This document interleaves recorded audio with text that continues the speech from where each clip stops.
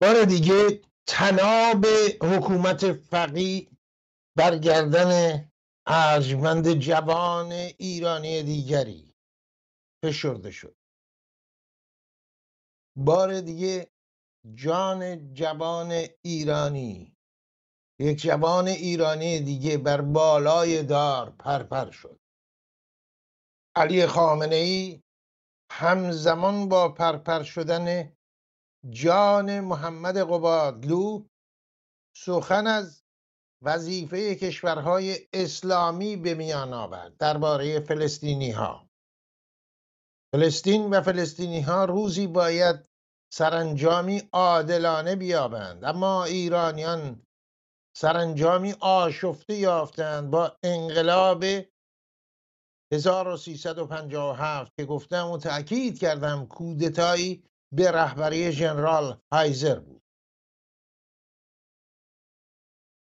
بار دیگر جوانی ایرانی آخرین نگاهش به این جهان در زیر چکمه‌های قضاوت اسلامی و فقیه کوبیده شد، در هم کوبیده شد، خاموش شد. ایرانیان آیا اجازه خواهند داد که چون این روندی ادامه یابد؟ پرسشی است.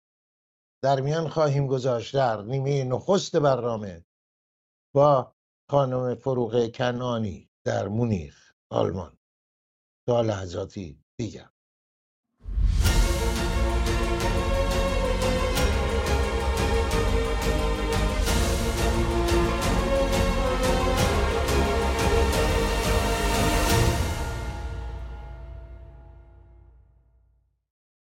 خانم کنعانی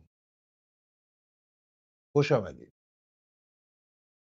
درود بر شما جناب چالنگی و سپاس از دعوتتون. اگر اجازه بفرمایید میخواستم از این فرصت استفاده کنم و مراتب تسلیتم رو به مردم صبور ایران، به مردم درد کشیده و همیشه عزادار هموطنم بگم که ما رو ببخشید که در این وادی وانفسای مبارزه با حکومت جهل و جنایت جمهوری اسلامی اینقدر ناتوانیم. ابزار ما جان ماست، ابزار ما وجود ماست، ولی ابزار اونها تفنگ و طناب داره. ما در یک نبرد نابرابریم آقای چالنگی، ولی به شرافتمون که تنها سرمایه‌مونه قسم میخورم که کوتاه نمیاییم. من امیدوارم که واقعا روزی این چهره سیاه از جامعه ما برچیده بشه. فقط محمد قویدل نیست که دل ما رو عزادار کرده. ما در این چند ماهه گذشته به صورت متوسط روزی 3 اعدام داشتیم در جمهوری اسلامی، در زندان‌های جمهوری اسلامی، از هموطنان کردمون که خیلی ها بیگناه به عنوان کولبر مورد هجوم، مورد تهاجم تیراندازان جمهوری اسلامی قرار میگیرند. بگیرید تا اعدام ها در زندان، تا قربانیانی که تحت عنوان جرایم مواد مخدری، از بیکاری، از ناامیدی رو میارند به قول معروف خلاف و اعدام میشن، تا کسانی که فقط و فقط زندانیانی هستند که عقیده متفاوت دارند. دل ما برای تک تک این هموطنان خونه. امیدوارم که یک روزی در برنامه شما آقای چالنگی با روی بشاش بشینیم و از اخبار خوشی که برای فردای ایرانمون میبینیم با هم صحبت کنیم. امیدوار هستیم. خانم کنعانی وقتی میفرمایید که ما متاسف هستیم، این ما که هست ایرانیان خارج کشور در همین واشنگتن هستن بسیاری که دم و دستگاهایی دارن به عنوان مردم ایران و رنج‌ها و دردهای مردم ایران. منظور شما که هست که ما متاسف هستیم، ناتوانیم و چه میتونن بکنن ایرانیان خارجی؟ بفرمایید. این سوال بسیار خوبیه. ببینید هر کس که قلبش برای ایران و ایرانی میتپه الزاماً لازم نیست که ایرانی باشه. ما اینجا دوستانی داریم که واقعاً مشفقانه ما رو همراهی میکنن و حتی ایرانی نیستن. دوستان مثلا فرانسوی داریم، آلمانی داریم که همراه و همپیمان ما هستن در این مسیر. و خب ایرانیانی هم داریم که حالا متاسفانه درد وطن درد اونها نیست. این یک انتخاب شخصیه. منظور من از ما طبیعتاً مراد از کسانی هست که قلبشون برای ایرانی و قلبشون برای اون آب و خاک میتپه، کسانی که اهمیت میدن به سرنوشت هموطنانشون و در آرزوی بازگشت به یک ایران آزاد هستند. برای من جناب چالنگی به شخصه کسر شأن به کشوری برگردم که تحت حکومت آخونده. من اصلا هرگز کاری نکردم که بابتش شرمنده باشم. خوشبختانه تنها شرمندگی من تو زندگی اینه که شهروند کشور عزیزی هستم که متاسفانه زمامش دست یک مشت متحجر جنایتکار آخونده. این تنها چیزیه که شب قبل از خواب من رو آزار میده. تنها شرمندگی من در این دنیا واقعا همینه، فقط میتونم بگم. خب در جلوی این ویترینی که ما می‌بینیم ملایان هستن، کسانی دیگه هم هستن که ریخت و قیافه‌ای چندان به ملایان ندارن، تکنوکرات هایی که پشت پرده هستن، بهره مند میشن از این جنایت ها و این اعدام ها. کسانی که یه پاشون در آمریکاست، یه پاشون در ایرانه، یه پاشون در اروپاست، یه پاشون در ایرانه، یه پاشون در پکن و چین و شانگهای هست و یه پاشون در ایران و بدبستون و همه اینها. آیا اینها شریک جرم نیستن در اعدام محمد قبادلو؟ ببینید این یک بحث اخلاقی پیچیده است. حتی از نظر خیلی ها، حتی کسانی که سکوت میکنند هم به نوعی خواسته یا ناخواسته شریک جرمند. ما در برابر هم به عنوان انسان ها، به خصوص در شرایطی که بحران انسانیت در اون جامعه به خاطر جمهوری اسلامی حاکمه، مسئولیم جناب عالی. بله اینها مسئولند. ما فراموش نمی کنیم که چه میکنند و هر کدوم بنا به نقشی که اعمال میکنند باید به هر حال پاسخگو باشند در پیشگاه این مردم در فردای ایران آزاد.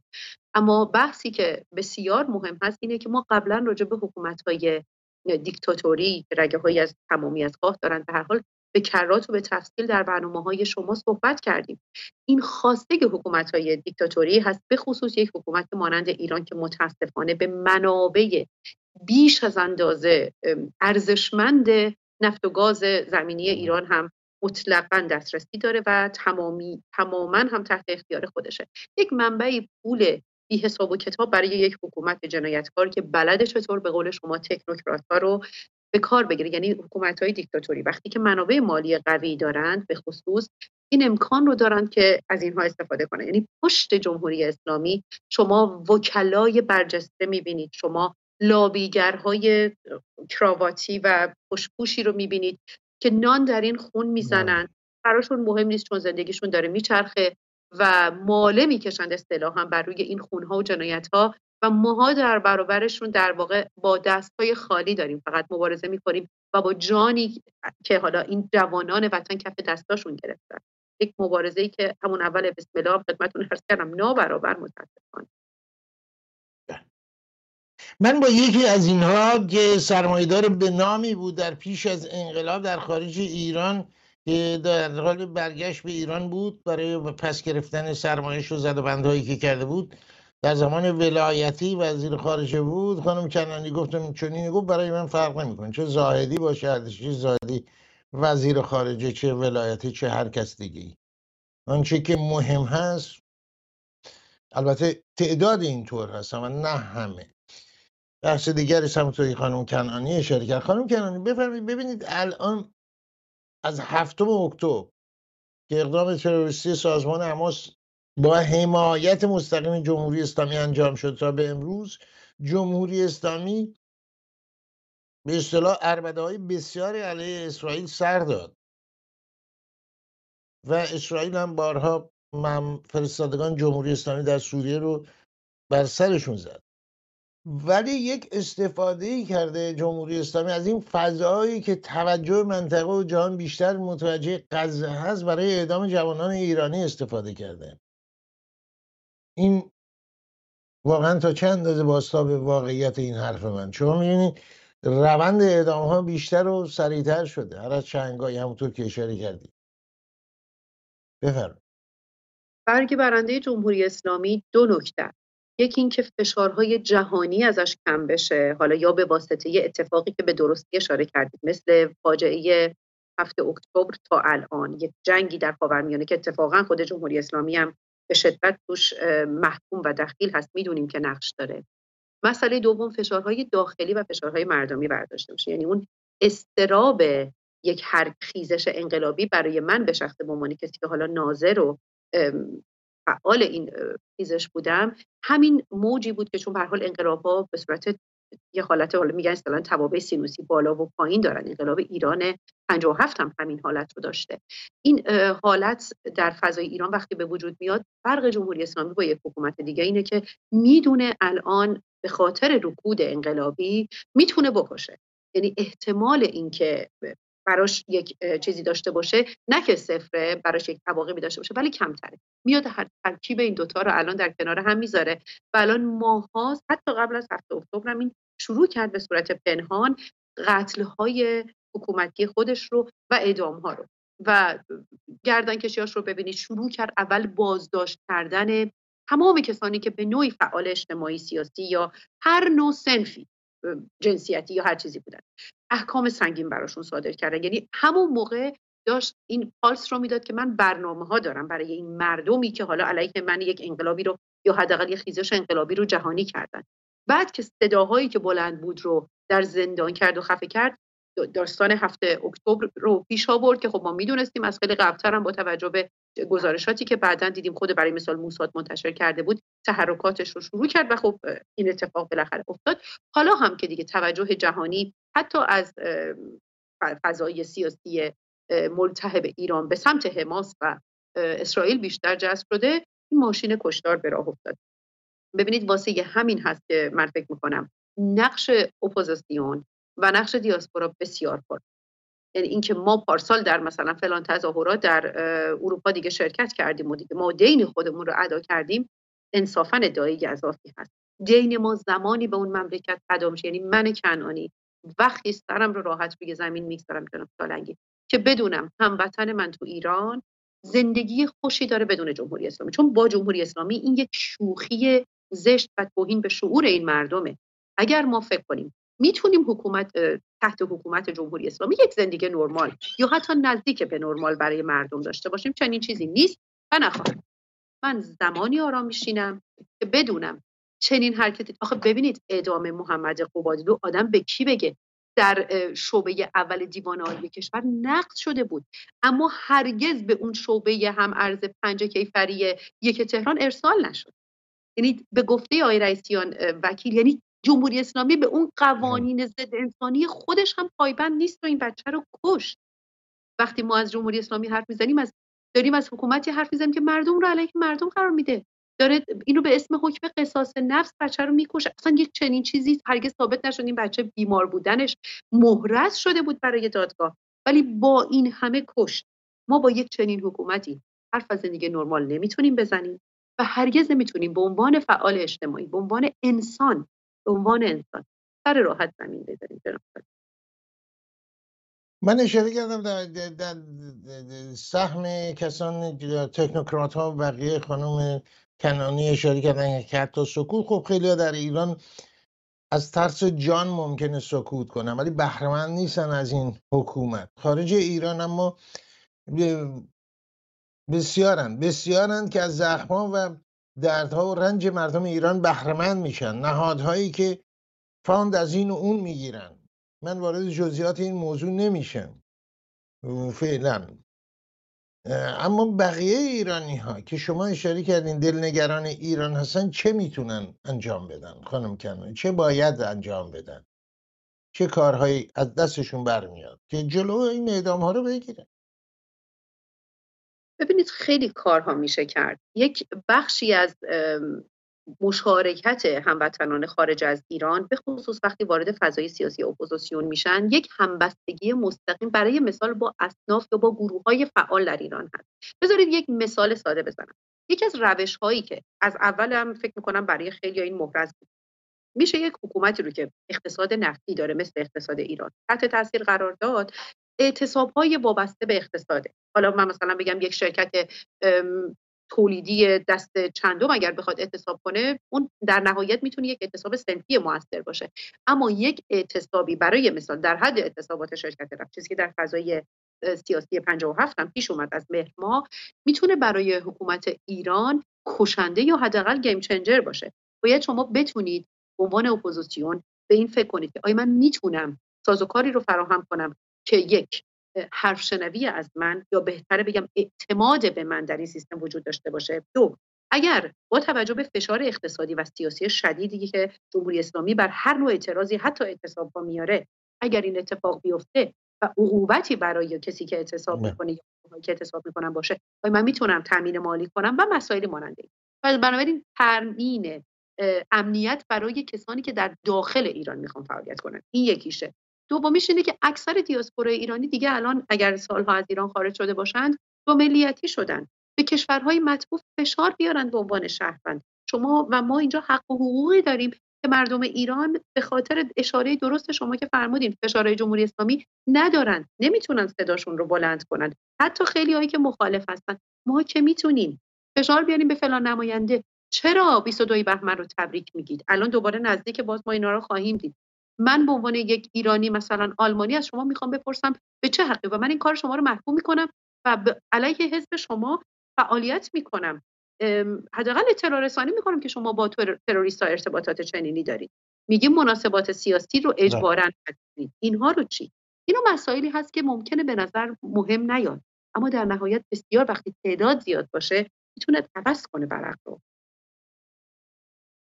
سپاس بسیار داریم خانم فروغ کنعانی، پژوهشگر در عرصه جامعه شناسی و فعال مدنی. با سپاس از شما خانم کنعانی گرامی، به امید دیدار در شماره‌های آینده تفسیر خبر و همونطور که آرزو کردید با خبرهای خوش، نه خبر پرپر شدن جان جوان ایرانی بر دار ولایت فقیه و پایکوبان در پای این دار بهره‌مندان از آنچه که بر سر ایران با انقلاب 57 آمد. با سپاس از شما.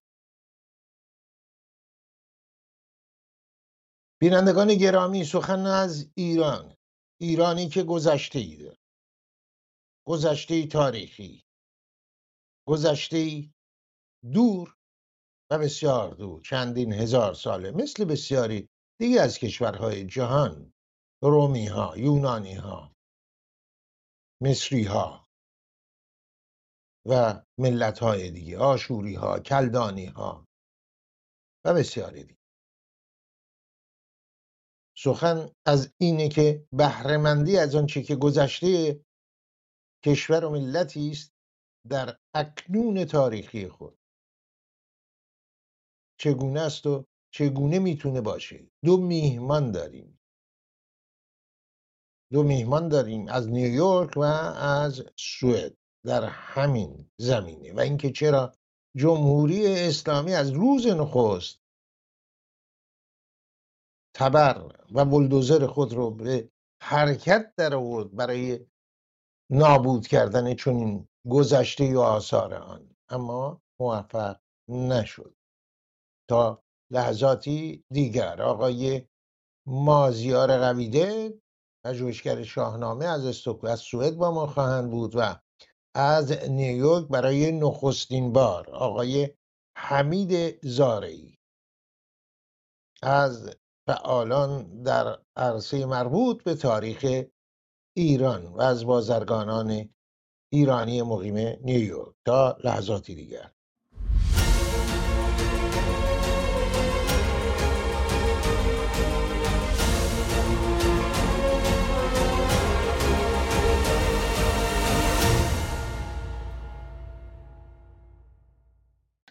همونطور که اشاره کردم، دو میهمان ما در این بخش از برنامه فعالانی هستند در عرصه مربوط به تاریخ ایران، تاریخ باستان و گذشته ایران و اکنون ایران و تاریخ معاصر ایران.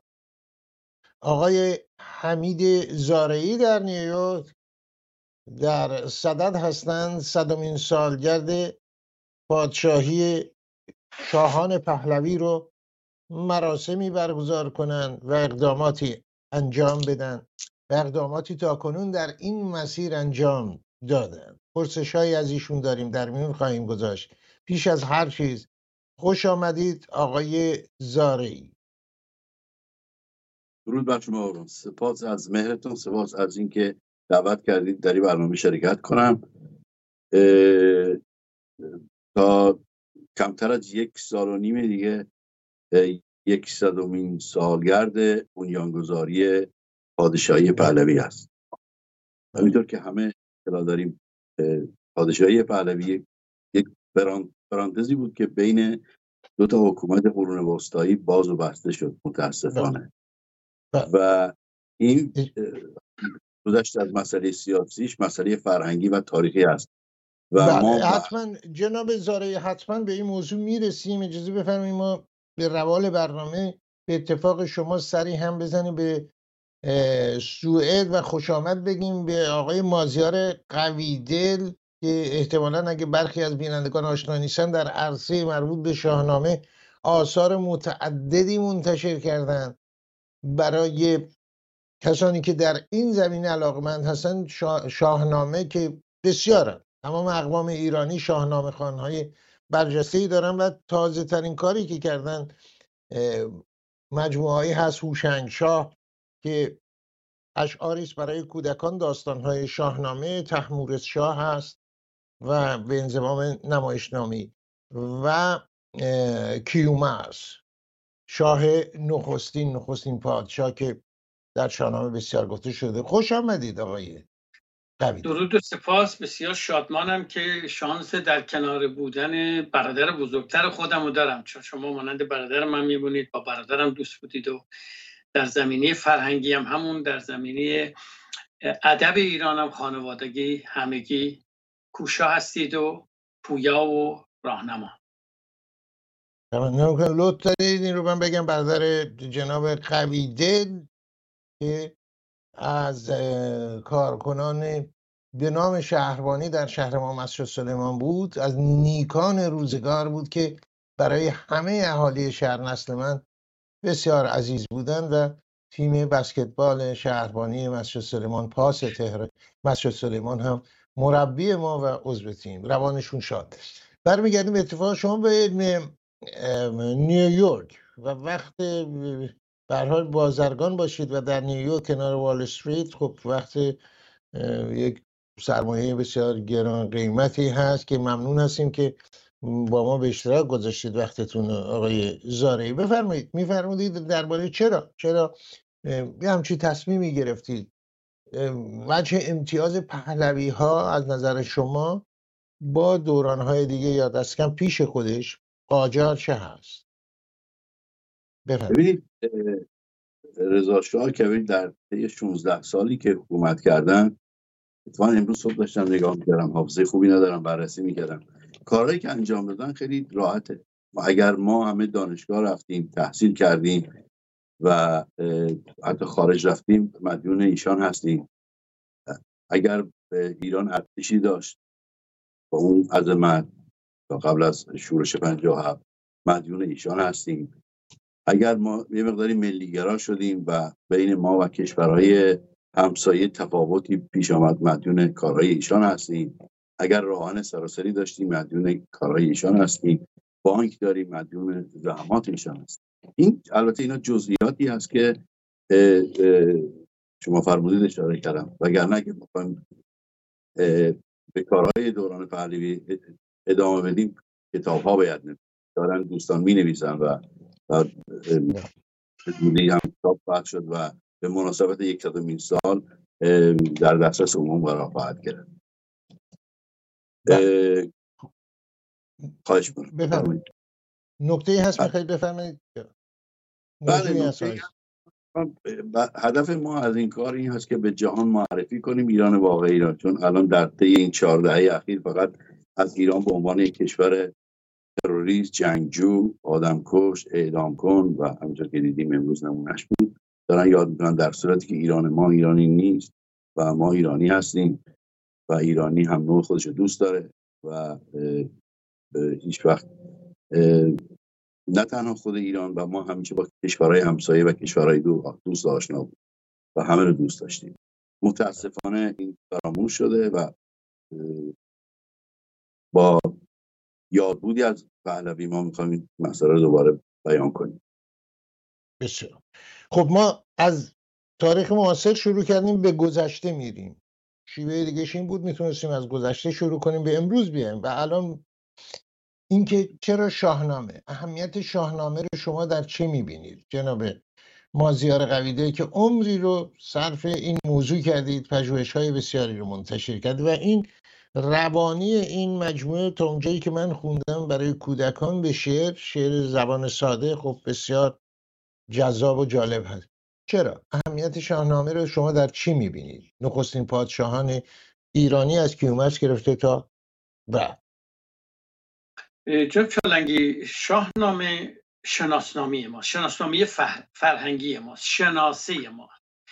اگر ما بخواهیم شناختی از گذشته ها تا امروز داشته باشیم، شاهنامه ما یاری رو میرسونه. این که میگوییم زبان پارسی را پایدار کرد، راستشو بخواید شاید 5% از کاریه که استاد سخن سامان داد. این شما نگاه کنیم، شما که میدونم اینو میدونید، به بینندگان میدونم چون شما خانوادتا در این زمینه استادید، ببینید که بختیاری هم هست.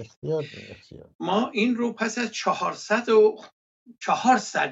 نمیگم 400 سال، 400 بیچارگی که داشتیم، اینها به هم دیگه گفته ها، کوشش ها، همه جنگ ها، نبرد ها، پایداری ها اومد اون بالا تا سرریز شد با زبان فردوسی. فردوسی کسیه که دنبال روی اونا بود که کامل کرد این رو، یعنی از رودکی برداشت کرد، از پورسینا برداشت کرد، از ابوریحان بیرونی که اینا همزبان بودن یا یک هم پیش از اون بودن، و به ویژه از رادمان ماهوک یا ماهک یا یعقوب لیث. شناسنامه‌ای برای ما درست کرد که اگر ما نگاه کنیم هر آنچه که بخواهیم در آن هست، به ویژه آن چیزهایی رو که اینا کوشیدن از ما بگیرن، همه رو گنجان با زبان ویژه سرودین که دست بردن درش کمتر باشه، امکانش کمتر باشه، پایدار بمونه، سینه به سینه بمونه، که اگر کتاب‌ها رو آتش می‌زدن که داشتیم ما در سلطان محمود و سلطان مسعود و اینها داشتیم، اینها از بر بکنن و در درون سینه ها بیاد، که در داستان خود کیومرث میگه مگر کس پدر یاد دارد پسر، بگوید تو را یک به یک در به در. یک ویژگی داره که در جهان همانند نداره، یعنی پنپایه اون ایلیاد رو میدونن. ایلیاد به این نه روانی هست نه به این توانایی هست و بسته است. شاهنامه جهان نگره، نگاه جهان نگری داره و همین که امروز این داستان ها رخ داد و دو فرهنگ ما داریم دیگه، فرهنگی که در عفو لذتی است که در انتقام نیست، که امروز شده برای کسانی در قتل لذتی است چون ما را دوام نیست.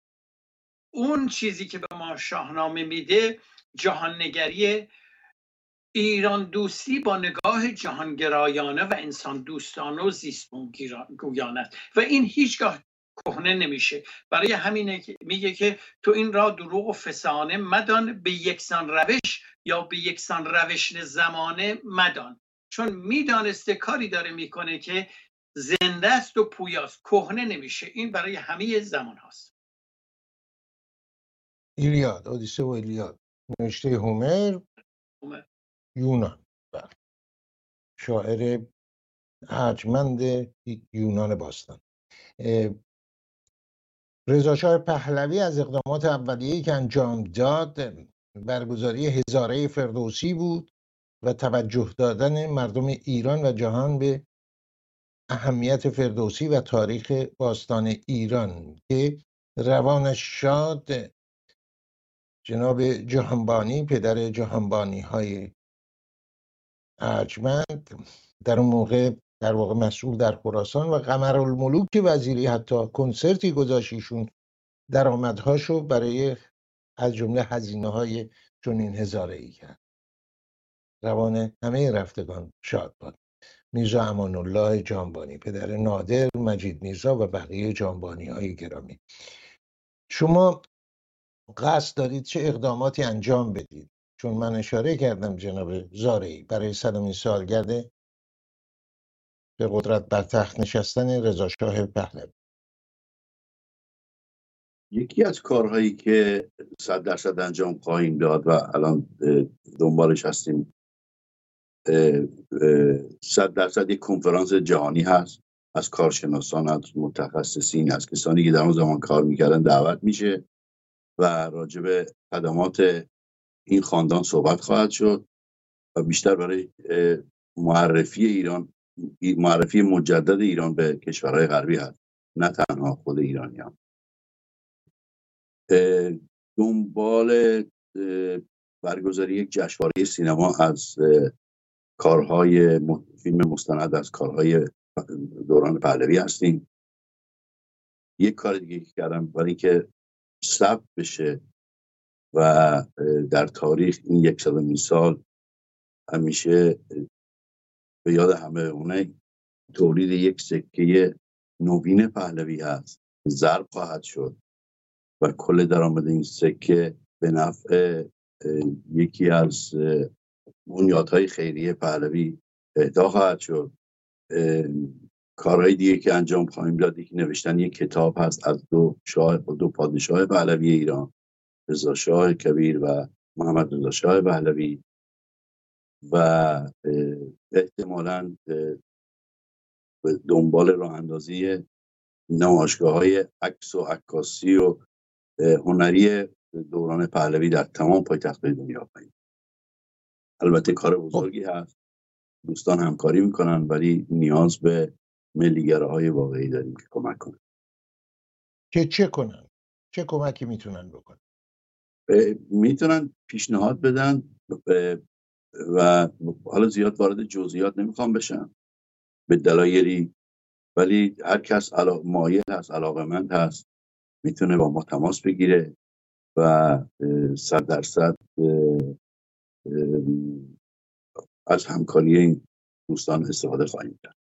از کل هر کسی هر ایده‌ای و در مورد بهتر برگزار کردن این یاد بود داره ما کمک میکنیم و بیشتر یعنی نشریه به زبان انگلیسی هم خواهید داشت، اشاره کردید نیست؟ اتفاقا آقایی هستن الان فعلا در اروپا زندگی میکنن و ایشون کارشناس دوران پهلوی هستن و دارن کتابی در این مورد می‌نویسن به زبان انگلیسی. بعد کاری که ما می‌خوایم بکنیم، یکی از مهمترین کارها این است که با شعار دادن اینکه پهلوی خوب بود یا قاجار بد بود یا بعد حکومت مولایی بد بود، ما به جایی نمیرسیم. یکی از کارهای مهمی که انجام خواهیم داد قرار دادن، یعنی مقایسه کردن ایران در 3 دوران قاجار، پهلوی و مولایی خواهد و با اعداد و ارقام و با آمار دقیق مردم ببینن ما از نظر ثروت، از نظر آسایش، از نظر رفاه، از نظر ارزش واحد پولی، از نظر پاسپورت، از نظر زیرساخت‌ها، از نظر دانشگاهی، اعتبار دانشگاه و نیروی هوایی، نیروی دریایی چه بودیم و چه در این 3 دوره چه بودیم. یکی از کارهای مهم ما این هست، فقط با اعداد و ارقام. ما نمیخوام خود ملت باید قضاوت کنن. بله خب نسل جوان ایرانی هم علیرغم تمام فشارهایی که بوده و دیوارهایی که کشیدن، عملا سرک کشیدن از بالای دیوار انقلاب که میون گذشته و اکنون انقلاب ایجاد کرد با شعار ملیگرایی کفره و مقایسه کردن و که میبینیم در ایران شعار میدن رضا شاه روحت شد. آقای قویدل، شما تا چند اندازه به هدفهایی که داشتین، یعنی در چه مرحله‌ای هستید نزدیک شدن؟ یعنی برای کودکان در آوردید، قطعا بیشتر کودکان خارج از ایران هم مورد نظر شما بوده و چقدر اشعار روان و ساده است و اثرگذار و حفظ شدنی تا اونجایی که خوندم. همه رو هنوز نرسید چون جدیدن به دستم رسید. تا چند اندازه موفق شد؟ یعنی کجای کار هستید و برای هدفهایی که داشتید و هدفی که دارید؟ می‌کنم در راستای آرمانی که داریم خوب داره پیش میره، به ویژه در بچه‌های درون ایران باور نکردنی داره پیش میره. توانایی بچه‌های درون ایران باور نکردنیه، به ویژه که در دوران سخت و به گفته رودکی اندر بلای سخت پدید آید فضل و بزرگ مردی و سالاری. باور نکردنی این کارها در اونجا خوب داره کار میکنه. این من خب کنشگر سیاسی نیستم، اگرچه همه ما سیاسی هستیم، بی برو برگرد سیاسی هستیم. هنگامی که اومدم دو مورد پیش اومد که شما در جریان هستی که من یه همکاری سیاسی کردم، سپس دیدم نه، ما باید بریم از پایه آغاز کنیم. این کارهای سیاسی دست سیاستمداران، سیاستگزاران و بسیار خوبه، بسیار ارج می‌نهم، هر کاری هم ازم بر بیاد در زمینه راهزنی میکنم. دیدم باید بریم رو بچه ها، چون رو بچه ها و پیش دبستانی، این کاری که دست شماست این برای پیش دبستانیه. خب برای جوانان کار کردم، من کتابای آموزشی رو در آوردم از 1 تا 9، پایه 9 در آوردم، به پایان رسید. سهراب و گردآفرید رو دارم به 4 زبان، انگلیسی، فارسی، سوئدی، بلوچی. رستم و سهراب دارم، 2 تا جنگ دارم و سپس بیشتر روی بچه ها کار کردم و برش بیشتری داشت، هم بیرون از کشور هم درون کشور. یک زمان نگاه میکردیم که خب بچه های بیرون کشور بیراه نرن، دور نشن، چون ما نگاه میکنیم پارسیان هند و همچنان که شما بیگمان آگاهی، اینا تا چند دهه پیش از این که من آگاه بودم، شب که میخوابیدن میگفتن رو به میهن بخواب، پشت به میهن نخواب. یعنی در هند، در بونک یا هر جای دیگه بودن، پشت به میهن نمیخوابیدن. این اون چیزاییست که جناب زارعی هم در زمینه کارشون هست که اینها نگاه میکنن و اینها به گونه‌ای بار اومدن که همون کاری که شما کردید در همون زمینه بزرگداشت استاد سخن ارباب کیخسرو شاهرخ بسیار یاری داد و اون رفت اون جایی که آرامگاه فردوسی بود، کوشید پیدا کرد، اعانه درست کردن، بلیط‌های اعانه درست کردن و کنسرت‌هایی که شما فرمودید. خب اینا زمینه‌هایی بود که رابیندرانات تاگور و بسیارانی از بزرگان جهان اومدن در 1313. خب ما اینا رو که دین با بچه ها کار میکنیم، کاربرد بچه ها بسیار خوب بود و پیشرفتشون بسیار عالیه و بسیار دلبستن. یعنی من در یکی از استانهای ایران که با بچه ها کار میکردم و میکنم، اونها نوروز جشن بگرفتن، راستشو بخوایم، در سیستان و بلوچستان. امروز نه اونها که همه دوستان اونها، بستگان و گستردگی استان سیستان و بلوچستان نوروز رو 7 سین میچیدن که نمیچیدن. پیش از اون عید فطر عیدشون بود، نوروز نداشتن و کاربردش بسیار خوب بوده. این زبان هم زبان سادی کودکانه است که شما که هم فرمودید که من بجز اونا 2 کتاب دیگه چاپ کردم، 10 کتاب دیگه چاپ میشه. امیدوارم زندگی بماند که این 2 کتاب تازه است که شما هم ندارید، براتون میاد. این نمایشنامه است، این نمایشنامه هست و این هم کتاب نخست جمشید در اومده. اینها دست کم بین 120 تا 200 کتاب خواهد بود. یکم از 6 اینچ در 6 اینچ کوچکتره. بسیار رو کوالیتی، من باور دارم که کوالیتی رو باید کار کرد. این سیلور تکسته که بچه ها بتونن ببرن تو رخت خوابشون، یعنی نذارن زمین به این گونه. بسیار کاربردش خوب بوده، باور نکرده جنابه.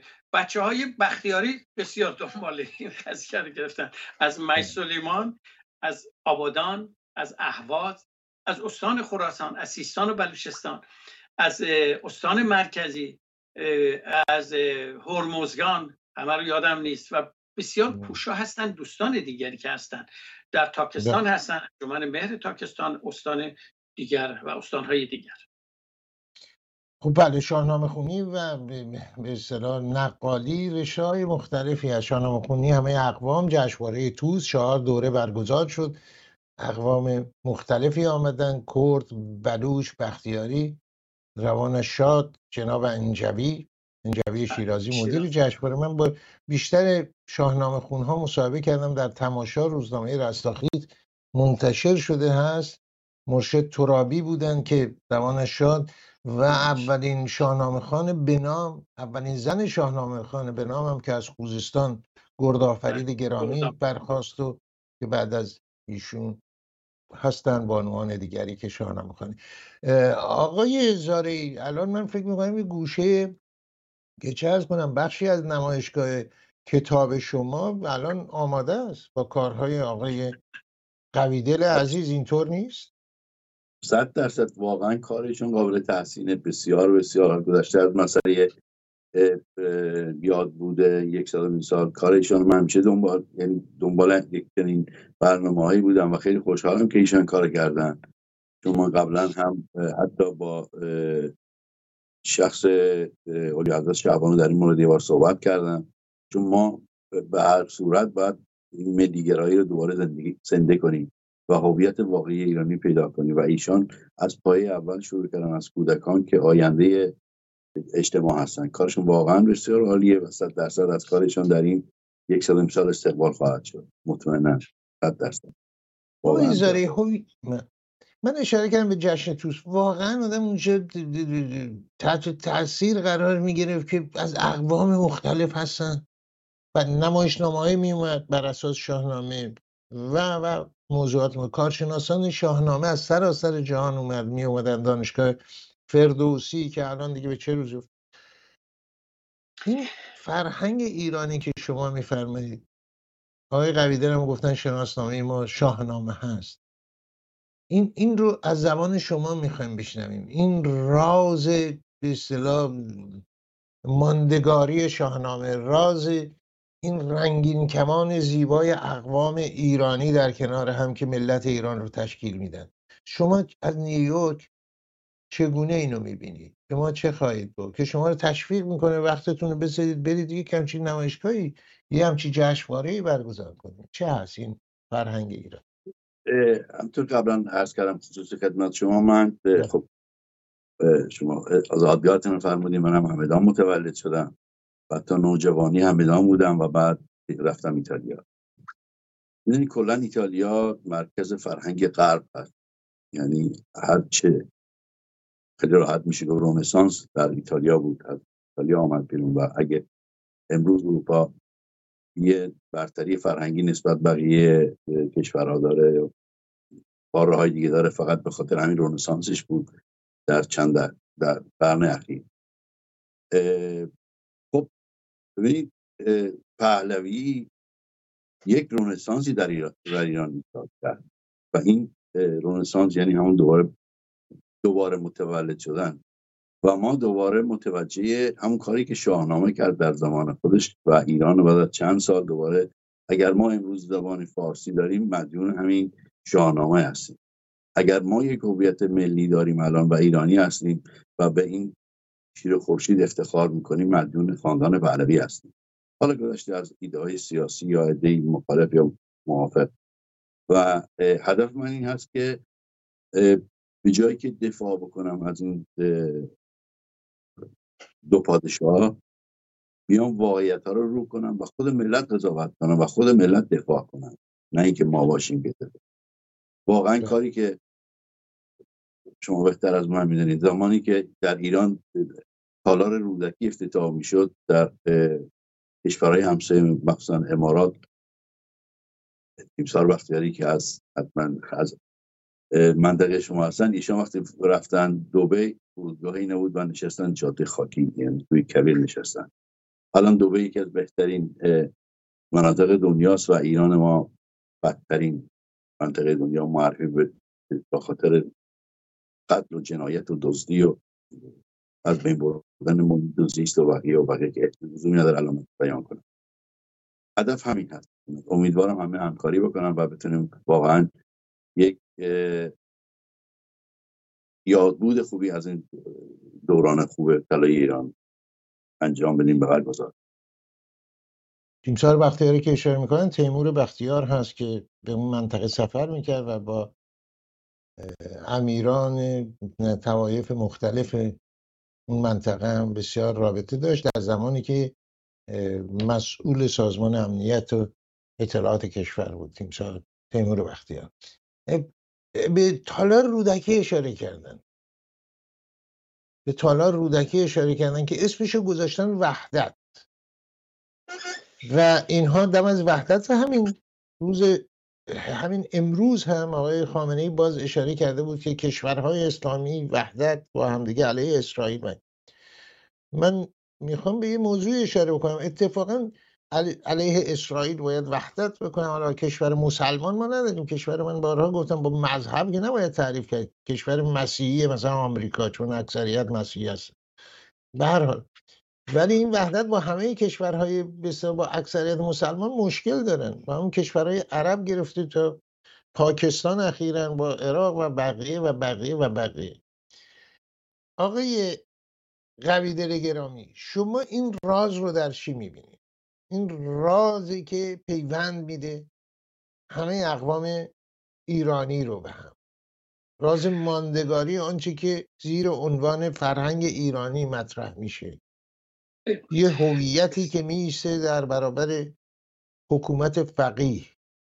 این رو شما به عنوان یک پژوهشگر شاهنامه که اشاره کردید، خب قبل از فردوسی هم بودن، دقیقی هم بود، کسان دیگه، این چه هست که از اون زمان شروع میشه تا به امروز میرسه، از به اصطلاح صدای بانوی ایرانی رو طنین انداز میکنه، گرد آفرید رو در زیر آسمان ایران و در خارج از ایران. شناخت بیش از باور ما به فرهنگ ایرانی است. فردوسی شما نگاه کنید، نخستین سرودی که در شاهنامه داره که هیچ بهش پرداخته نشده، من یک بار از دهن استاد جنیدی، جناب جنیدی شنیدم: به نام خداوند جان و خرد. این به نام خداوند جان و خرد امروزی شده پت نامی داتار اورمز. پت امروزه با بهش میگیم به، نامی همون نامه که تاجیکا اصفهانی ها هنوز میگن به جای نامه میگن نامی، داتار پروردگار، اورمز یعنی نگاهش به بخش های گوناگون که یکی از بخش های فرهنگی ما آیینه باوره، که من تو کتابایی که برای بچه ها کار میکنم فرهنگ ایران توشه. برای نمونه تالر رودکی اصلا چجوری راه افتاد در کتاب نوحه، منیر وکیلی در کتاب نوحه، یعنی کتاب آموزشی من همش با فرهنگ ایرانه. فردوسی آشنایی بسیار زیادی داشت، ارادت بسیار بسیار به اندیشه و گفتار کردار نیک داشت، بی آنکه من ایشون رو مسلمان بدونم یا زرتشتی. چون یه بار یه گفتگویی در امریکا بود با من داشتن، گفتن که شما این رو منیفست زرتشتیان میدونید، شاهنامه رو؟ نه. گفت باور دارید مسلمانه؟ گفتم به هیچ روی. گفت باور میکنید زرتشتی؟ گفتم نه. گفت چرا؟ گفتم انسانی که به این درجه رسیده از توانایی خرد ورزی، آیین‌ها باید دنبال این بیاد، نه این دنبال آیین بره. این استش که توانایی بیش از اندازش و نگاهش به گذشته و به همه جهانیان و به مردم ایران. جناب زارعی فرمودن درفش شیر خورشید در شاهنامه هنگامی که کیخسرو فرزند سیاوش داره سان میبینه، درست مانند ارتشای امروز، شما جناب شالنگی بیگمان میدونید، داره سان میبینه، پیاده شده روی فیله، روی اسب و اونجا اومدن در دشت بزرگی است که من یاد 21 آذر مینداخت در تهران همواره. فریبرز عموش میاد، نخستین فریبرز بود پیش رو، گذر کرد پیش جهاندار نو، اباتیق و با گرز زرین کفش، پس پشت خورشید پیکر درفش و سپس درفش از پس پشت او شیر بود در زمان کیخسرو. درفش از پس پشت او شیر بود که چنگش به گرز و به شمشیر بود. نگاه فردوسی اینه. ما این داستانها رو داشتیم در گذشته. فردوسی کاری کرد که به یاد بمونه، با کتاب سوزانها به این نره و همه دانسته هایی که بود آورد، پروردش. یعنی ما درست مانند زنبور، مگس انگبین، زنبور عسل که میره شیره رو افشوره رو میاره انبار میکنه، شب اینها رو بر میگردونه در معده و میپروره.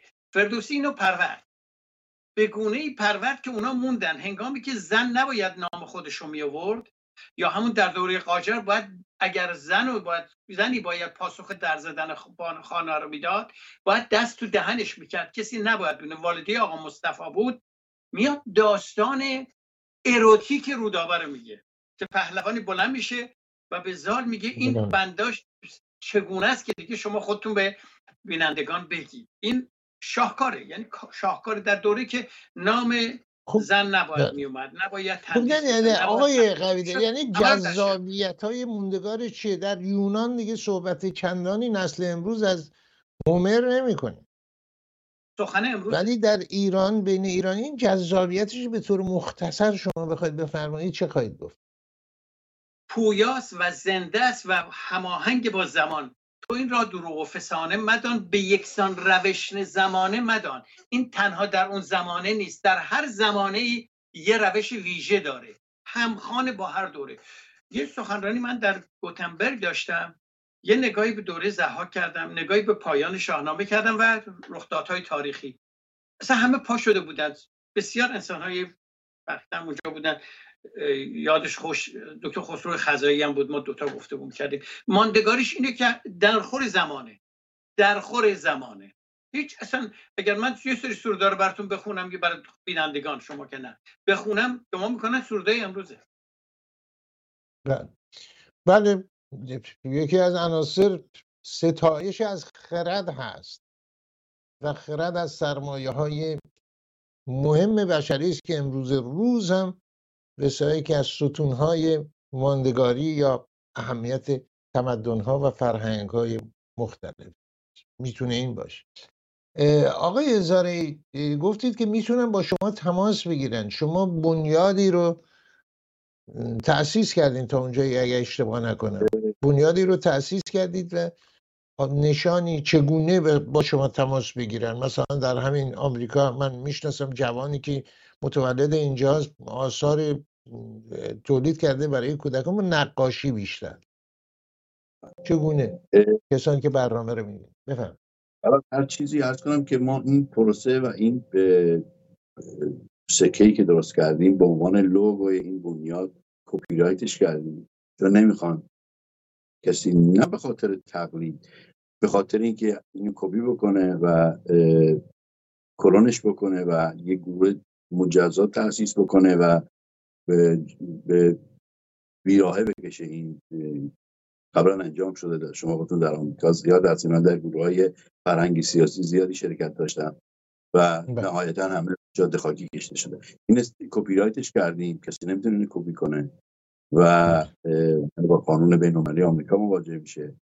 و بعد از این در حال ثبت یک شرکت نان پروفیت کمپانی هستم، به اصطلاح تیری 501c آمریکا، که اگر کمکی درآمدی از فروش سکه ها بود فعلا اونجا ریخته بشه و بعد به واگذار به بنیاد خاندان پهلوی بشه، چون احتمال داره صحبتی بود که کشورهایی کمک بکنن و این کار به نفع احسن انجام بگیره. و همین دلیل هستم. به زودی ایمیلی خواهم داد خدمت، اگر امکان داره. الان نظرم نیست آماده، تقریبا به اسم info@100yearsofpahlavi.com و دقیقش رو برای شما بعداً میفرستم و میتونم دوستان تماس بگیرن. خب آقای قویدل، با شما چطور میتونن تماس بگیرن؟ کمتر از یک دقیقه وقت داریم. خواهش من فرستادم، هم وبسایتم و تارنامه‌مو فرستادم، هم book@maziyarqawidel.com. مازیار رو با وای بنویسن، book@maziyarqawidel.com. نام منم بنویسن، در گوگل، در یوتیوب اینها میاد، در اینستاگرام پیدا میشه. من در کنارشون هستم، هر فرمایشی باشه. سپاس بسیار داریم از آقای مازیار قویدل در یوتوبوری گوتنبرگ، سوئد، یخبندان منطقه. و سپاس از شما در یخبندانی دیگه در نیویورک، آقای زارعی گرامی. خدا مهر شما. شاخه های چند صد ساله شاهنامه در شهرهای مهم جهان، در کشورهای جهان، سوئد و آمریکا، در کنار وال استریت، قلب اقتصادی جهان، پژوهشی برای میراث تاریخی ایران، پلی میان نیویورک، پهلوی ها و سوئد، شاهنامه، پژوهش شاهنامه. بینندگان عزیز، آنچه که زنده هست و نخواهد مرد خرد است و خرد است و خرد و اندیشه. و شاهنامه سرشار از ستایش خرد، ماندگار است و خواهد ماند، همچنان که ایران. با سپاسی دوباره از میهمانان گرامی، به اتفاق همکارانم در استودیو مرکزی ایران فردا برای شما روزگار خوشی را آرزو می‌کنیم با امید به فردایی بهتر. با برآمدن آفتاب از فراز البرز، سهند و سبلان آسماری، کوساران دنادرا کلوند کو، زاگرس تفتان بینالو درفک و شیرکو، کوساران تاراز منگشت و زردکو و تابشان بر فلات ایران زمین. روزگارتان خوش، تندرستیتان پایدار باد. ایران هرگز نخواهد بود.